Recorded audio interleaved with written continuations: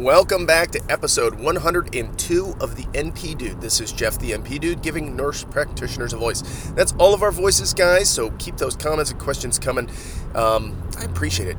Just having so much fun. It's been kind of a weird couple days. I feel like I'm sick again, and I'm fighting another cold. Jeez, oh, Pete. I think it's sick kids coughing in my face all day, but, whatever. I'm building a good immune system for when I retire. I think that's what I'm doing. We're at like 15, 40-ish, 30-something, high 30s. We got a couple more likes, but I haven't been doing much. I've been just kind of silent on Facebook. Haven't done really much. Posted a couple things and picked up a couple more likes, and I appreciate you guys spreading the word and telling your friends about the show.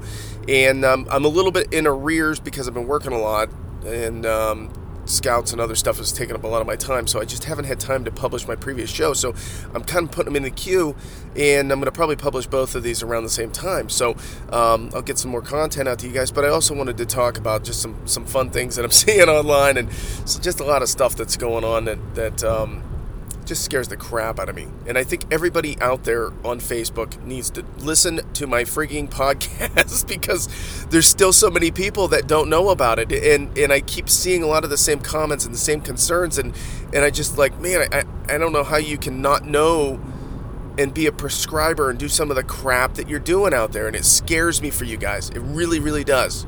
I see a lot of misinformation about what our scope of practice is, and that's a failure of the educational system, in my opinion. But I also think, as a provider, you should just know. You should make it your priority to know what you're doing with respect to your scope of practice and what you should and shouldn't be doing. So, let's do some housekeeping stuff here. So first and foremost, I got a couple people interested in me doing legal work, and I haven't even published that show. I just did the one Facebook post about doing legal work in Ohio for people if they have contracts they want reviewed and want some advice on it. I am charging a small but modest fee for contract review. So if you guys are in Ohio and you would like me to review your contract, whether it's to get out of the contract or for you to see what the pitfalls are for entering the contract, I'm free to help. So email me, jeff@thenpdude.com. I will need to see your contract and any handbook or any of that kind of stuff. But what I want to do too is I want to let you know is that the first time I talk to you is just kind of a freebie time just to see what the scope of what you're doing is, because you may not need to pay me services. You might just go listen to my podcast. So I'm not trying to milk anybody, but I got people that want me to read their contracts, and I can't do that unless I put time in. So, and I can't do it in the car while I'm driving. If I can do it in the car while I'm driving, then man, that'd be awesome. But I can't, so I won't. So I got to charge you. The best way to do that is just to email me. You can PM me through Facebook, that's fine, but email is the best way because that way I can track things and I can reply back to your emails in a confidential way. So we can have some confidentiality there as well, because we kind of have to do almost like HIPAA, but not in the legal world. Okay, so there's privileged information, and I don't want to, blow a legal HIPAA, right? That's a made-up thing, but you know what I mean. Second thing about housekeeping, I got a handful more people purchasing on the Amazon affiliate link, so I appreciate that. That's awesome. What's the weird thing of the day? What do we see? Somebody really loves dog food. I'm telling you, man. Somebody keeps hammering the dog food. It's got to be different people because it's like, several days apart, and then they get but it's like the same brand. It's like weird, right? I can't tell who you guys are, but I can tell what's being purchased. So somebody's really loving the dog food. That's cool.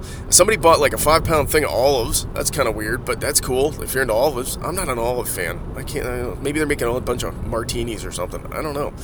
Somebody bought a 5-pound can of olives. So it doesn't matter what it is, guys. You could buy a new TV, a laptop. You could buy the toilet paper. I could care less what you're buying through there. Just use my Amazon affiliate link. Here's how you do it. You go to my website, not Facebook page, thenpdude.com. You go ahead and scroll down. If you're on your mobile device, if you're on your laptop, then you just go look on the right side. You'll see a banner that says Amazon.com on it. You click on that thing, and it takes you right to Amazon. You do the shopping you otherwise would have done, and what it does is it kicks me back a couple percent. Doesn't cost you anything more. Just another website you go through with a couple more keystrokes, and you're off and running. So I appreciate you guys doing that. I haven't had anybody else tell me that they've had a problem with pop-up blockers, so I'm assuming it's working, but that might be an issue. So if you can't get it to work, please try taking your pop-up blocker off and then doing it. But I appreciate you guys doing that. It's fantastic. It's a great way for me to help pay for the hosting of the website. Things are getting a lot. I'm getting a lot of content there, so it's a lot of data storage, and my price is definitely going to go up next year. I just know I'm going to hit the threshold of where I am now, and I'm okay with that as long as I can get some help to pay for it. That's great, fantastic. The other thing is I want to hear you guys. Spreading the word. I want to see shares. I want to see likes. I want to see people telling their friends at school, that if you're in your APRN class and you're trying to learn your scope of practice and what the pitfalls are, this is the perfect show for that. This is the perfect thing. I mean, this is an APRN class that, in my opinion, is done better. Because I didn't learn crap in mine. I had to teach the people around me. And that's where I thought about this show. It was like, man, people just don't know this stuff. And I can't believe they're not teaching it. So, I encourage you to tell your friends in class to know what your scope of practice is, because we're going to talk about that next. Facebook thread came out, a couple days ago. It says, what's the rule on prescribing for family? And I've done that a couple times already, so I'm not going to get into that so much.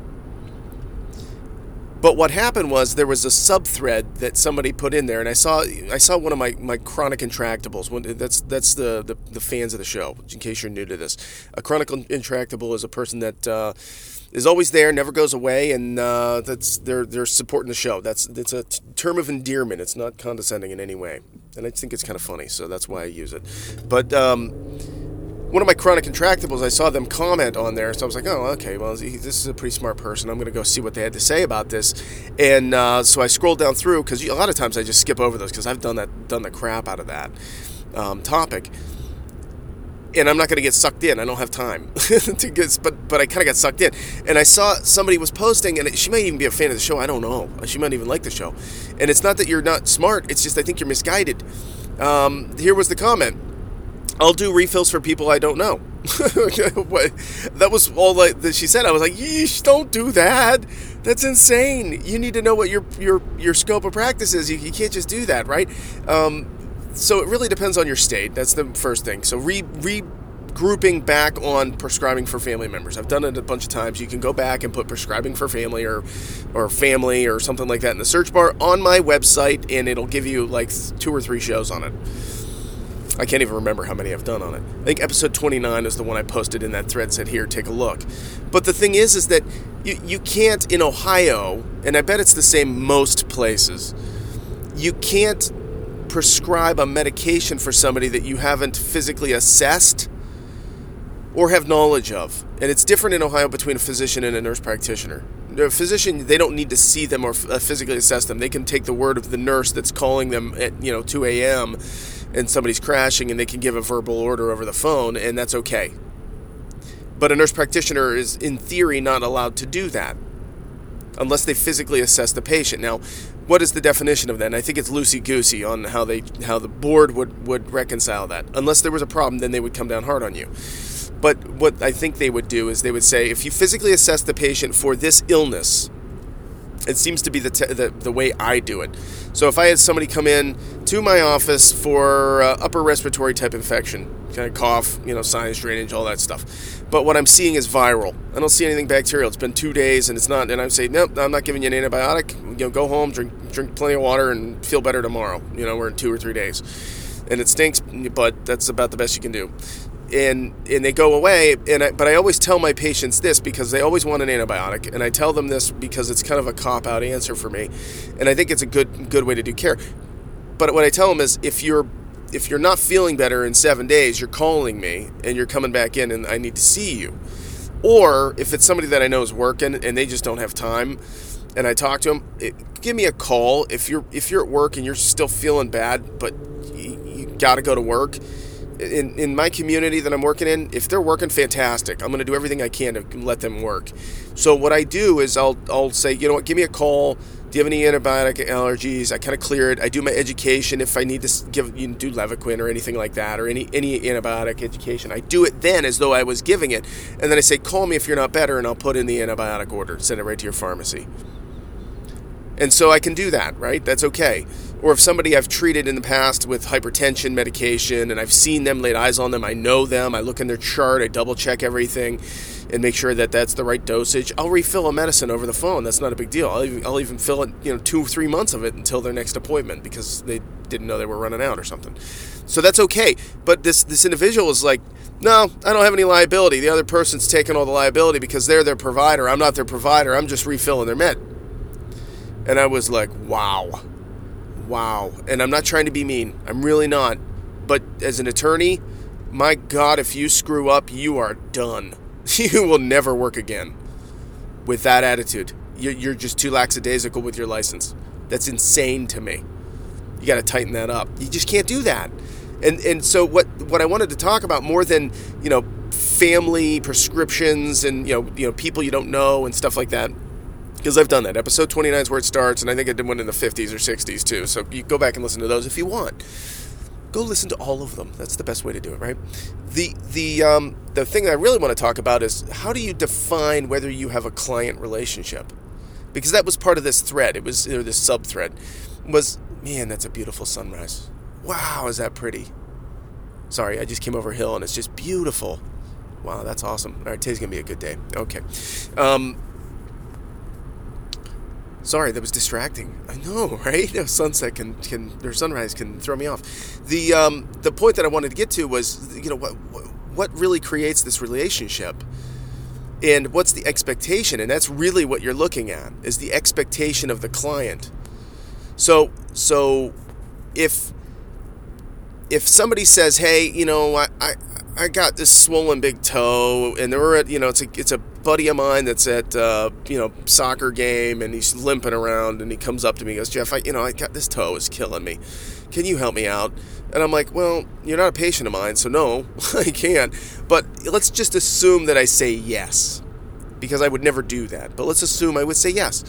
I would, I'd give him steroids and maybe some ibuprofen or something. I don't know his labs. I don't know his kidney function. I don't know anything about this guy. I know nothing about him. Is he a diabetic? Is he not a diabetic? Is he an uncontrolled diabetic? And I'm going to put him into DKA. What am I going to... You don't know. It's an prednisone. It's not that big a deal, right? Just some prednisone and ibuprofen. You can go buy ibuprofen over the counter for crying out loud. Yes, you can, but maybe their practitioner has said, don't take ibuprofen because you got a GFR of 32.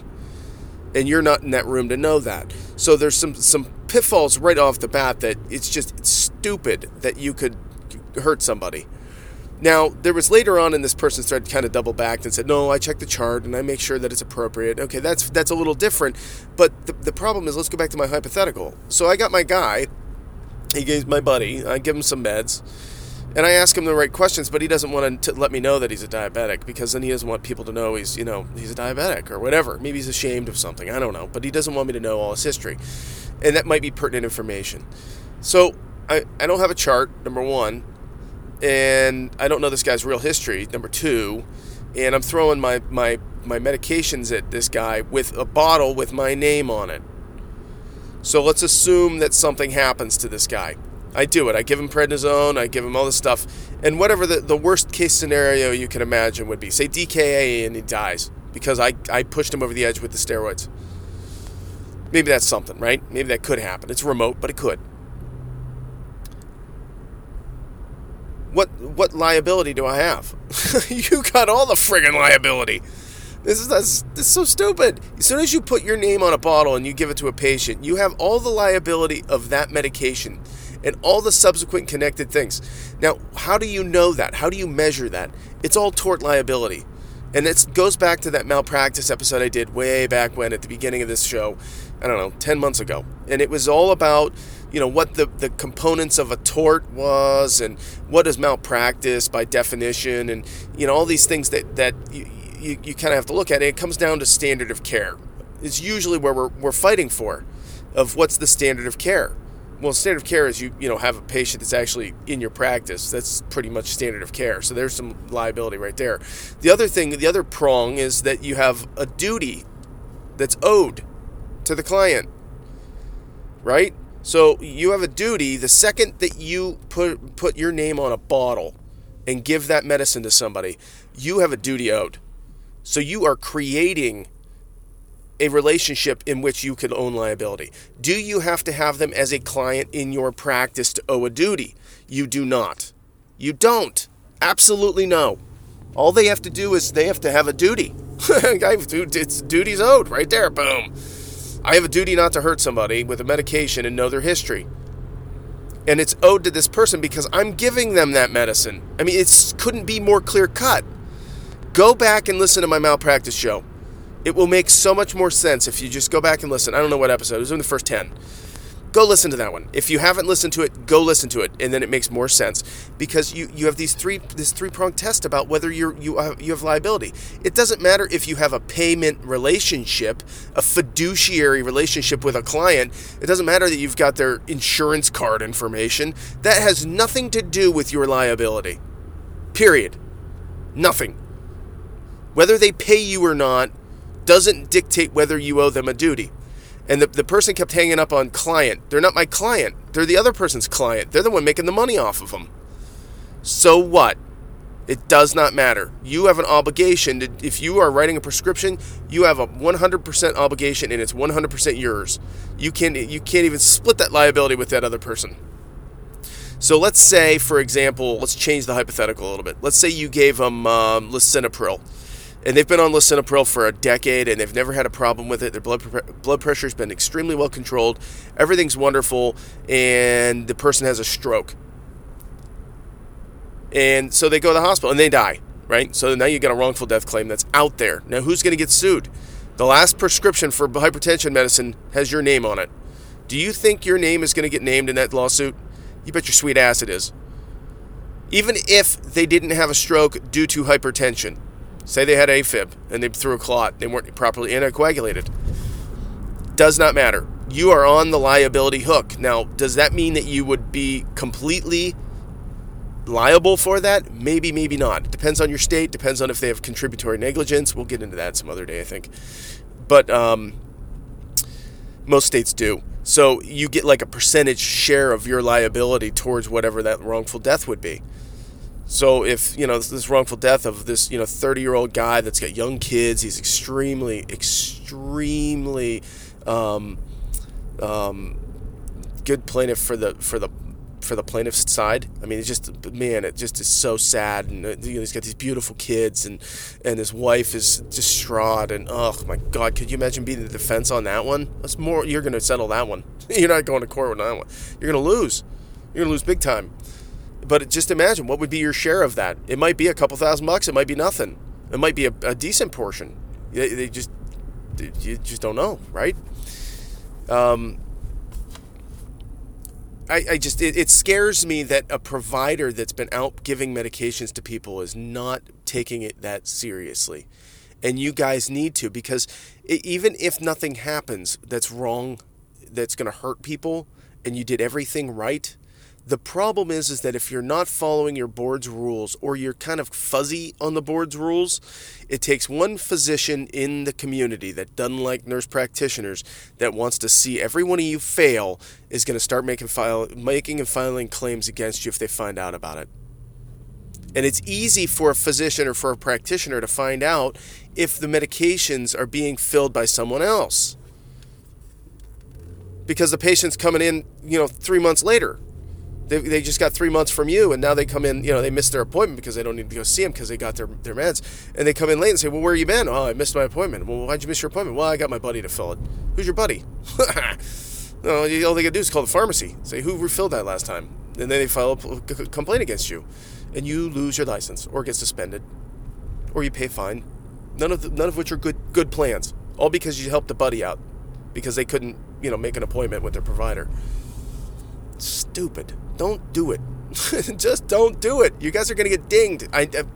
The chances of it happen is slim, but the problem is that all you got to do is just make one wrong enemy. You took the wrong client away from a physician in the community, and they will call, and I'm just being paranoid, but man, don't do it. You wish you wouldn't you wish you didn't if you do it and something happens. So don't do it. What else we got going on, guys? I don't know. I get aggravated when I see really silliness out there. Don't be silly. So what else is going on? Let's think about this. I had another one that came through about, let me pull it up here. Hold on one second. All right, sorry. It was about if you see something wrong in your practice, what's the threshold at which you are compelled to go change that, like an ethics violations thing? And this is, it really depends. This is my favorite answer, right? It depends. It depends on what the situation is. If somebody is going to be hurt or die, you got to call. You got to call the cops, or you got to alert the authorities of whatever it is, right? That's like number one, and that's pretty well established. So if somebody's going to, commit suicide, you kind of have to call 911 and get them an ambulance, like right now. They're actively have suicide ideation, that type of thing. But what if it's like, minor HIPAA violations, or someone's, calling in medications for someone and not following the rules? Do you have an obligation to notify the state board about those things? And it really depends on what board you're talking about, and it depends on what their practice is in each of those boards. So it really, really depends on your state. I encourage you to read your Nurse Practice Act and see if it explicitly states that you have an obligation to notify them of an incident. In Ohio, it's basically, you have a moral obligation to not be a scumbag, is really what it boils down to. There's no explicit, you have to turn people in. Now, as an attorney, we do have that as one of the canons of ethics. If I see a slimy attorney doing something wrong, if I don't turn them in, then I could be held liable too. I could lose my license for it. So there's a much stronger moral turpitude section in the attorney section in the Supreme Court's rules, at least in Ohio, anyways. And it's pretty standard everywhere for the canons of ethics. There's a federal version of it or a model rule, and most of them adopted that, and that's pretty common. But as an NP, it's kind of wishy-washy. It really is. So it really depends on the specific situation. So if your specific situation is out there, I would say you let me know what it is. I'd love to talk about it, and not to blow anybody's ID or anything and get them in trouble. But if there's a specific circumstance that you were thinking about there, chronic intractable, I'd love to hear what it is, because if you're seeing that in your practice, or you're seeing it in your clinicals, then I would like to know about it, because when I come across that, I want to have a plan. I don't want to get blindsided either, and be like, man, I really, under the pressure or duress of making a decision, blew it. All right, we're crushing it. Look at this. We're going to go 90. Oh, you hear the engine roar? There it is. That's right. I'm passing you, Hummer. There we go. So, but yeah, let me know what it is, guys. I want to hear from you. I really, really do. I want to know what's going on. I want you to email me, jeff@thenpdude.com. You can catch me on Facebook. You can give me a personal message through just me personally, too, Jeff Powers. Don't forget to like and share the show. Don't forget to use the Amazon affiliate link. And don't forget, if you're in Ohio and you need some contract work, just shoot me an email, send me a note. Let me know what's going on, and I'll give you my phone number. We can talk for a little bit, just kind of go through what's going on, see if there's something there that I think we can help you with. If it's something that I don't think we're going to really go anywhere with, I'm not going to take your money. Most lawyers will. They'll be like, oh, well, don't tell me anymore. You got enough. You got a claim here. Let's get together, and I'll charge you $500. And that's not what I'm doing. So I'm trying to help you guys out. I want to make sure that you guys are making smart decisions and getting educated. And my expectation is that once I help somebody with their contract, my goal is for you to be an educated consumer in the future and not need me. I'm kind of working myself out of a job doing this, but that's okay. That's what I'm trying to promote the profession. I want us all to work together and do good work. So don't forget to email me that, and let's see what else. Oh, Roden and Fields. You guys want Roden and Fields? You guys can contact me. I'll get you in touch with my wife. She's a consultant. She just started doing it a couple months ago. She's doing good at it. So if you guys need Roden and Fields, skin cream stuff, all that, whatever it is, let me know. I'll get it for you. Have a wonderful day, guys. It is a beautiful day. It's going to be wonderful. There's not a cloud in the sky. It's absolutely gorgeous in Ohio. It's cool. The leaves are changing. Beautiful. So I want you guys to enjoy what you do. Be smart. Be safe. Have fun. And we'll talk soon.